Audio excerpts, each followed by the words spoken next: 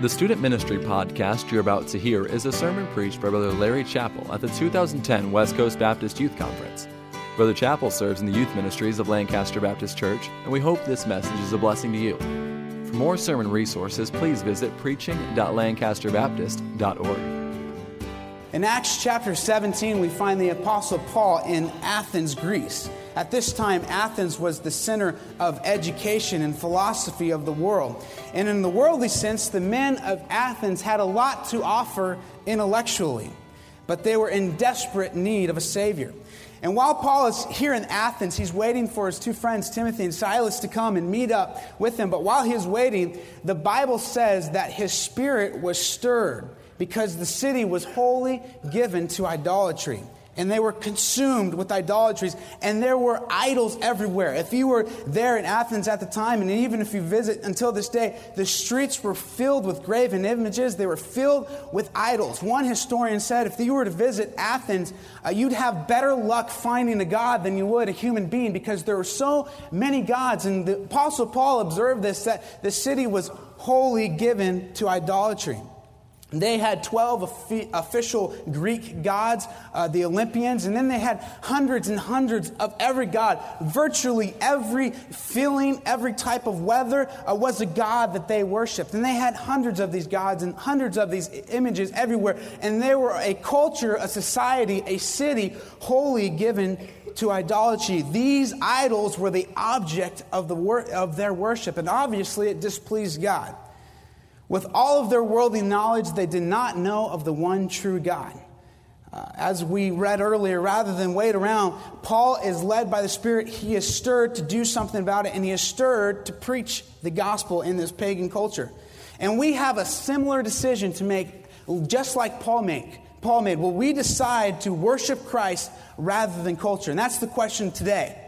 Are you going to worship Christ, or will you worship culture? And will you worship the idols of this culture? Word gets out about Paul's new doctrine, and the men of Athens are curious to exactly what Paul is saying. So they invite him to somewhat of an informal meeting at the Areopagus, or the Mars Hill, which was the highest Greek court of the day. At one point in time, this court had the authority and had the power to sentence a man to death. But now, under Roman rule, they didn't have so much of an authority to do that, but they are more of a political and a spiritual head court of the day. And they invite Paul to this court to speak of the strange things that the Apostle Paul was preaching. And he comes to this meeting atop of Mars Hill. And the Apostle Paul boldly charges them of being ignorant worshipers. They were intelligent philosophers, but in all reality, they were ignorant worshipers. He says this in verse number 23, "For as I passed by and beheld your devotions, I found an altar with this inscription, to the unknown God, whom therefore ye ignorantly," or this is mistaken worship or wrong worship, "therefore whom ye ignorantly worship, him I declare unto you." And although we are thousands and thousands of years removed from Paul's day, ignorant worship still exists today. I'm talking about mistaken worship. I'm talking about idolatry, any worship that is pointed to anything, anybody other than God. In this passage, it's clear that Paul is referring to unbelievers. They were ignorant worshipers. But there are times, I believe, when we as believers can become ignorant also in our worship. 5 other times in the New Testament, the Apostle Paul charged believers and says, "Be ye not ignorant." And the same charge goes to us this morning, that we would not be ignorant in our worship. Many teens live their life proclaiming to be Christians, yet all the while ignorantly worshiping their own idols. We were created to worship. That is the way God designed us. God designed us to worship Him. In every society, in every culture, worship has always existed. In every person, we were made to worship. So the question today is not, will we worship? Because we all worship and we are all ever worshiping. The question today is not, will we worship? But whom will we worship? Who will be the object of our worship? Anything other than God, and we are too guilty of ignorant worship.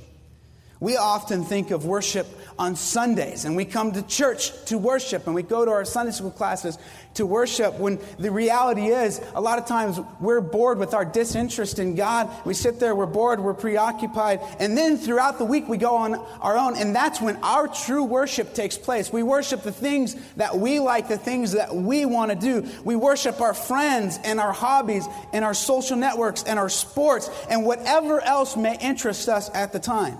Matthew 15 describes this type of hypocrisy. It says, the people draweth nigh unto me with their mouth, and honoreth me with their lips, but their heart is far from me. But in vain they do worship me. John said, ye worship, ye know not.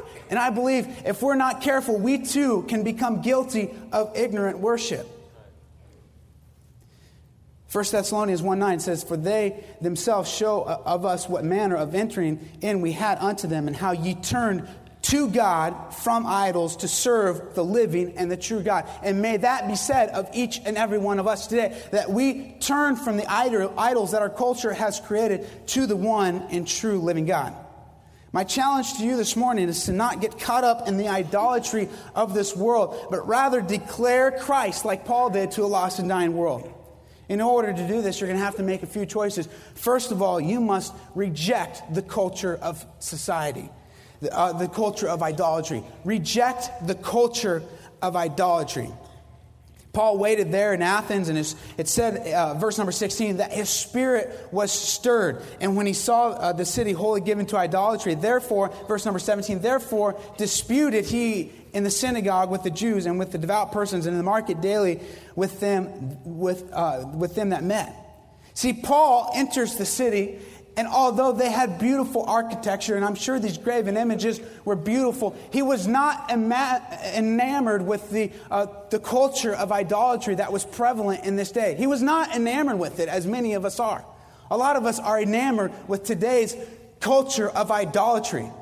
We look at the basketball players and the musicians and the movie star, and we are enamored with those things. And the Apostle Paul, as he enters the city, he was not enamored with those things. His heart was stirred. He was compelled to go and do something for the cause of Christ. He chose to view this situation biblically. And rather than be enamored with idolatry, he would choose to reject it. Now, we live in a culture that is wholly, like the culture here that Paul's referring to, wholly given to idolatry. We worship everything and everybody. And you are going to have to make a decision this morning. Am I going to accept it? Am I going to offer my worship to these idols that culture has presented in front of me? Or will I reject it? God's first commandment, Exodus 20, that thou shalt have no other gods before me. Paul was stirred. Look, don't get used to sin. Don't let sin just be a part of it. It's just, we live in a sinful culture. This is just the way it's going to be. So I'm just going to go hide in my closet and keep my mouth shut. No, that's not what the Apostle Paul decided to do. Don't get used to sin. Look, if we don't reject it, it won't be long before we're overtaken by it. And Paul rejected the culture of idolatry. I doubt any of us, before we came to the conference, were at home in our bedroom and maybe whittling away on a piece of wood, and we made a graven image and then we bowed down and worship. It's highly unlikely that that took place. It's actually much easier in the culture that we live in, because culture creates the idols for us and sets them in front of us, and then by the millions people worship these, and sadly Christians do the same thing. I think of shows like American Idol, and even the name. I mean, Hollywood doesn't even deny the fact that they do this. Here's a show, the whole intention is to create the next idol, literally. People worship these people. And here's a show, they're going to create the next idol. And look at, for the past 5 seasons, they've averaged more than 30 million viewers. It is the #1 rated television show by the Nielsen ratings. And look, this is what it's all about. Culture, Hollywood, producing an idol. And you know what? People fall head over heels and bow down and worship these, and Christians do the same thing. I believe if the Apostle Paul were to step off a plane at LAX and he would make his way down the 5 and then the 14 freeway to come to this conference, I believe he would be taken back by the strange gods that we worship. I think he would see things like the Staples Center and Dodger Stadium, and really, to many, those are just temples of worship. It's where time and money is spent, and all of our adoration go to these sports teams. We worship sports, and we worship whatever brings us pleasures, and there's casinos and bars and strip clubs where men sacrifice all of their earnings for momentary pleasure. And we live in a culture of idolatry. And you are going to have to make a decision like the Apostle Paul did to either reject it or to continue worshiping like the culture does. If we're going to stand a chance, we must learn to reject the culture of idolatry. 1 Corinthians 10:14, wherefore, my dearly beloved, flee from idolatry. I'm talking about the idol of pleasure. Flee from the idol of pleasures. In verse number 18, moving quickly, the passage mentions the Epicureans. The Epicureans, their goal was pleasure. They followed the teachings of a man named Epicurus who lived 400 years earlier to this time. And all he taught was do whatever makes you feel best. Pursue pleasure. And that is the number one God. And they worship pleasure. And I think today we do the same thing. Our society worships pleasure. We worship TV shows that make us laugh and media that we like and the music that we like. And anything that brings us pleasure, we will worship. And a lot of times I'll talk to guys and say, but man, that show is so funny. And no, that's the way that the devil designed that idol to be. And it's captured our attention. We spend more time watching those shows than we do in the Word of God. I think of the idol of pleasure. I think of so many people I've heard that they go and they just live the party life. And they live from night to night, from party to party, and they pursue pleasure. And you know what? You're always going to end up dissatisfied in the end, because true pleasure and true joy can only come with the walk with God, with the right relationship with God, and putting your head on the pillow at night with a clear conscience. And I think yesterday when I was going to Six Flags, how many RVs I passed. And man, it's spring break time. And I hope you get some time to relax. And I hope you have time for some recreation. But you know what? Don't pursue that as your God, because our culture has followed the idol of pleasure. I think of even good things can become idols in our life. Something that may not necessarily be wrong or evil in and of itself. I heard before that whenever a good thing becomes a God thing, it's no longer a good thing. Something even like schoolwork. Now, you're really weird if school is your idol, but schoolwork too. Man, you could put so much time into that, and you could worship that and become worried about that and spend all sorts of time with that, never once opening your Bible, and you can make that your idol. Good things can become God things. Flee from the idol of pleasure. Flee from the idol of possessions. So many guys are caught up in, man, their cell phone, their computer, their gaming system, whatever they're using, and they worship the idol of possessions. I think of guys that I went to high school with when they got their first car. Man, some of my friends, they got their first car. They're so proud of it, and it's really just a piece of junk, you know, and it barely can make it to school every morning. And these guys spend so much time just investing in their car. And I remember in high school, we didn't have a lot of money, so the guys would get their car and they wouldn't put new rims on. They put new hubcaps on the cars, you know. They put some nice new hubcaps. And they put, I don't know, one of my friends, he bought these real thick windshield wipers, you know, because that was the only upgrade he could afford on his car at that time. And man, he worshiped his car. And we, if we're not careful, can worship our possessions. And our society is so materialistic. We worship our possession. And our materialism is replacing joy in the world with the desire for stuff. Look, we will never be satisfied if we're pursuing possessions, because we will never have enough. We will always want the next best thing. We will never make enough money. Look, make sure your heart is right with God and flee from the idol of possessions. Some people will skip out on church to make 25 cents more an hour. Look, that extra quarter just became your God because it took priority over your relationship with God. Flee from the idol of pleasure. Flee from the idol of possessions. Flee from the idol of popularity. Some people worship popularity. Many people unknowingly worship this God. They don't even know. But this is their God, the God of popularity. I can't help but think about the amount of time that is wasted on social networking and things like that. And, you know, I love technology, and I'm a big proponent of social networking if it's used right. And, man, follow people like Brother Skelly on Twitter. And if your youth pastor has a Facebook, man, follow him. But you know what? Don't get so caught up into that then becomes your God. I think in this verse here, it's interesting to note in verse number 21, it says, for the Athenians and strangers, which were, listen to this. And tell me if this sounds like social networking to you. Which were spent their time in nothing else but either to tell or to hear some new thing. That sounds like social networking. I mean, we get addicted to it. I've been there before. We log on every day just to see what's new with all of our friends. And we're checking it 8, 10, 11, 12 times a day, and we've never once opened our Bible and had a time with God that morning. Don't let things like this popularity become your idol. I think of unhealthy relationships can become an idol. Man, it's sickening. How many guys have someone in your youth group, maybe a guy and a girl, and man, they like each other so much, it's just gross. Anyone have like that? Okay, you don't have to point fingers or something like that. But man, sometimes you come to church, you see this guy, and literally their idol is their girlfriend. That's all they think about. All they think about is their girlfriend. They're always looking for them, and when they're with them, they can't even make eye contact with anyone else. And you can tell that the relationship was unhealthy because that person has just become their idol or their God. I think of some people, they think, man, I'm going to make it big. I'm going to be popular. And you know what? If you're a child of God, I don't believe that's in His will that you become big and popular and a movie star. The closest you'll come is just to scratch the surface, and you'll never get it because that wasn't God's desire for you. There are those that live their life for the approval of men rather than God, and it should be the opposite way. The idol of popularity. I think of the idol of power. This boils down to control. Those who want the control of their own life.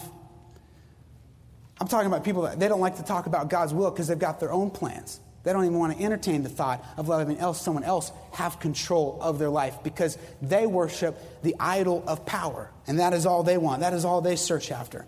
And they've got their plans and they seek after success. And that's what they want. They've got the idol of power. If we are going to make it, if we are going to make an impact for eternity, if like the Apostle Paul did, then we are going to have to reject the idols of culture, reject the culture of idolatry. But then secondly, worship Christ exclusively. We must reject the culture of society, of idolatry, and then worship Christ exclusively. Okay? We don't have the time to develop all this, but the Apostle Paul here in this passage, he convicts them of their sin of idolatry, and then he tells them of the one true God. And he uses their God there to the unknown God to point them to their need for the true God. And he challenges them to worship Christ exclusively. And then he begins to tell them why. And he begins to tell them the difference that God is between their other gods. God doesn't want to be just another God on the shelf. He doesn't want to be just... What the Apostle Paul was not telling the Greeks to do was to include God among their many other gods. He was compelling them to reject all other gods and worship Christ alone. God desires our exclusive worship and attention. He is a jealous God. The Bible says that no man can serve two masters. We can't please the world and we can't worship idols and love and worship God at the same time. It just doesn't work that way. Colossians chapter 1, verse 16 says, "For by Him were all things created that are in heaven, that are in earth, visible and invisible, whether it be thrones or dominions or principalities or powers. All things were created by Him and for Him. And He is before all things, and by Him all things consist." And listen to this in verse number 18. "And He is the head of the body, the church, who is the beginning, the firstborn from the dead." Listen to this. "That in all things He might have the preeminence." This is Christ who deserves first place in our lives. He deserves to be preeminent.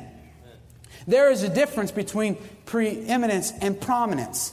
A lot of us are happy with giving God the prominence, okay? I could invite 5 of you up here with me and we could all be prominent. You can have many prominent things in your life. You could have many prominent hobbies. You can like basketball and baseball and football, and those are the prominent things that you worship. God doesn't desire just to be prominent in your life. God desires to be preeminent. He desires to be the only object of your worship.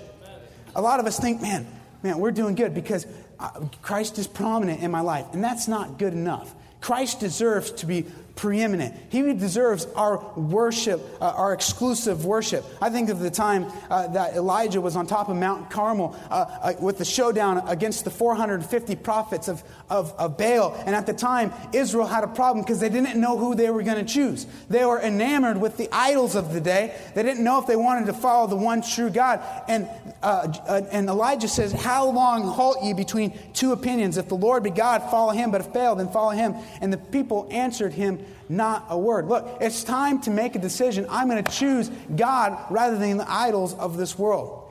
Worship Christ because he deserves it. He deserves it because of what he did on the cross. He deserves it because of salvation. The Apostle Paul goes on, you can read it, to tell how awesome God is because he was the creator of the world. He is the ruler of the world. He has all things in his control. God deserves our worship. Christ, nothing else that you worship deserves it. God sent his son to die for us. He deserves our worship and adoration. He deserves it.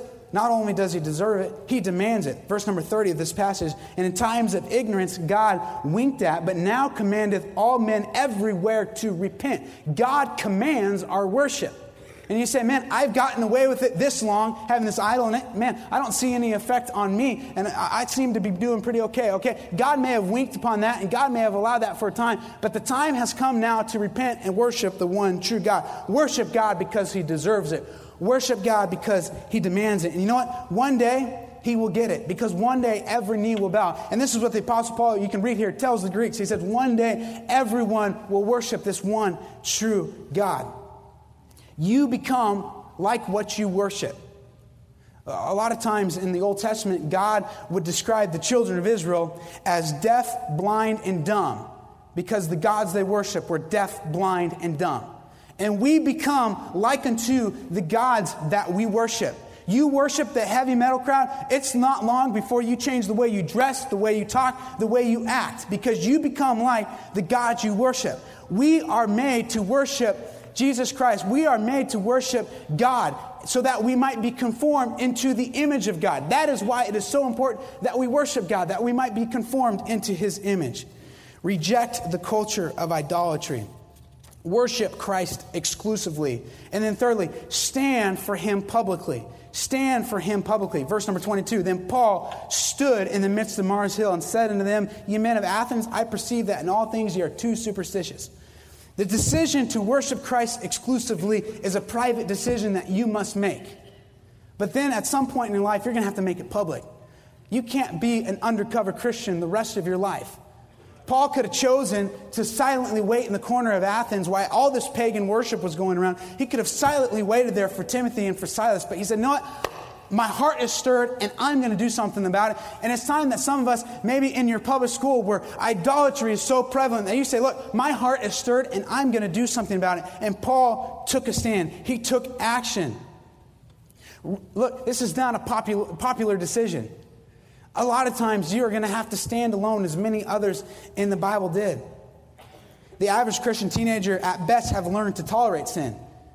Paul said, "You know, I'm not going to tolerate it. My heart is stirred and I'm going to do something about it." This takes biblical courage that comes from a deep love and a respect for God. Stand for him. Stand for him publicly, whether it be at your church, at your school, in your neighborhood. Say, "Look, I'm going to worship God alone and I'm going to tell others about it." Stand for him publicly, as the Apostle Paul did. Reject the culture of idolatry. Worship Christ exclusively. Stand for him publicly. And then fourth, expect a response. God's word never returns void. At the end of the message, the Apostle Paul got a response. Look at verse number 32. "And when they heard of the resurrection of the dead, some mocked and others said, We will hear thee again of this matter. So Paul departed from among them." Paul got a response. Whenever the gospel is given, there are always three ways to respond. First of all, some will mock you. If you read in this passage, they called the Apostle Paul a babbler. You know what they did? They said, they called his message, the gospel message, strange. When they heard how God sent his son, Jesus Christ, to die on the cross for their sins, they said Paul was the crazy one. These are the same people who worship hundreds and hundreds and hundreds of false, made-up, created gods and goddesses, and they called Paul strange. Isn't that how it is today? You say, "I'm going to take a stand to live pure," and you're the one that's stupid. Meanwhile, that friend who made fun of you 3 years later, he's the one trying to figure out a way to pay child support, but you're still the one that's stupid. And you say, I'm going to dress a certain way, I'm going to act a certain way, and I'm going to live to please God, and you're the one that's mocked. But expect it. Paul was mocked. Some mocked him. I went to a public high school close by, Eastside High School. We have a Bible club there. I was walking out of the Bible club one day, and man, there was a car full of guys, and I mean, it was the most junky, messed up car. It hardly even ran, and these guys were, I mean, they were weird. And I'm coming out of the club, and man, they started making fun of me, and I thought, how is this? They're making fun of me just because simply of what I believe, and that's how it is. We'll get mocked simply for what we believe. And it's not popular to take a stand for Christ in today's age, but take a stand and expect to be mocked. Some will mock you. Some will put off the decision. Read with me here in verse number 32. And when they heard of the resurrection of the dead, some mocked, expect to be mocked. And others says, we will hear thee again of this matter. Some will put it off. Now look, this can be just as deadly and just as wrong as mocking, because it results in the same thing, indecision. If God's convicting you this week at youth conference to make a decision for Him, some will mock the decision, yeah. Some will say, I'm not even going to make that. And then some will say, I'm going to put it off to a later time. And that's just as bad as mocking it, because you still are not making this decision. Some will mock, some will put off the decision. Don't get caught putting off the decision. Don't delay. If there's a decision that God wants you to make, don't delay. I got in the bad habit of not wearing my seatbelt. When I first started driving, I always wore my seatbelt. And then just recently, in the past year, I got in this bad habit of not wearing my seatbelt. And my wife, she does everything to just buy the book, okay? That's the way her parents raised her.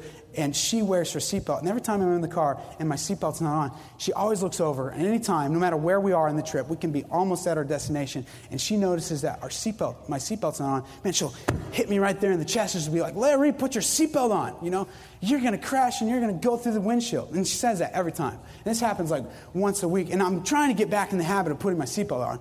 But every time we get in the car, she'll come and she'll look some point in the trip. She'll see if I'm not wearing my seatbelt. Man, she hits me right there, knocks the wind out. Okay, I'm driving. You know, sometimes she's going to like knock the wind out of me. I'm going to pass out and we're going to die. And she'll hit me and say, your seatbelt's not on. I'll put it back on. Well, a couple years ago, we were driving during our lunch break. We were trying to figure out where we were going to eat.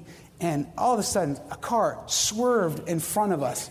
And I had no time. And, man, we ended up going. I could tell we were going to crash. And I remember pointing the car, trying to avoid some telephone poles and some light poles and stuff. And I remember at about probably 35 miles an hour, we hit this fence. We went flying into some guy's backyard. The car was totaled. Thankfully, we weren't hurt. But man, it was a pretty good accident. We landed on some guy's backyard. And I remember as soon as that accident occurred, I looked down and I look over at Ashley. And Ashley, she's got her hair coming down kind of in front of her face. The force kind of had knocked the wind out of her, and the airbags had deployed. I look over at Ashley and I look down, and my seatbelt's not on.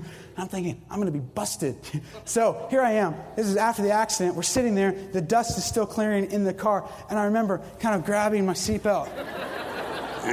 You know, like when you see a police officer and you don't want to make it obvious? Here, my wife, she's got her hair. I look over there, and I grab my seatbelt. And I go and bring it over across. And I push the button down so you don't hear the click, you know, the obvious click. Put it in, undo the button. It's deathly silent. She didn't hear a thing. And I'm not telling you, like 2 seconds later, she lifted her head up. And then she hit me in the chest. And she's like, you are so lucky you were wearing your seatbelt. You would have gone through the windshield if you had not. And I'm thinking, yeah, right.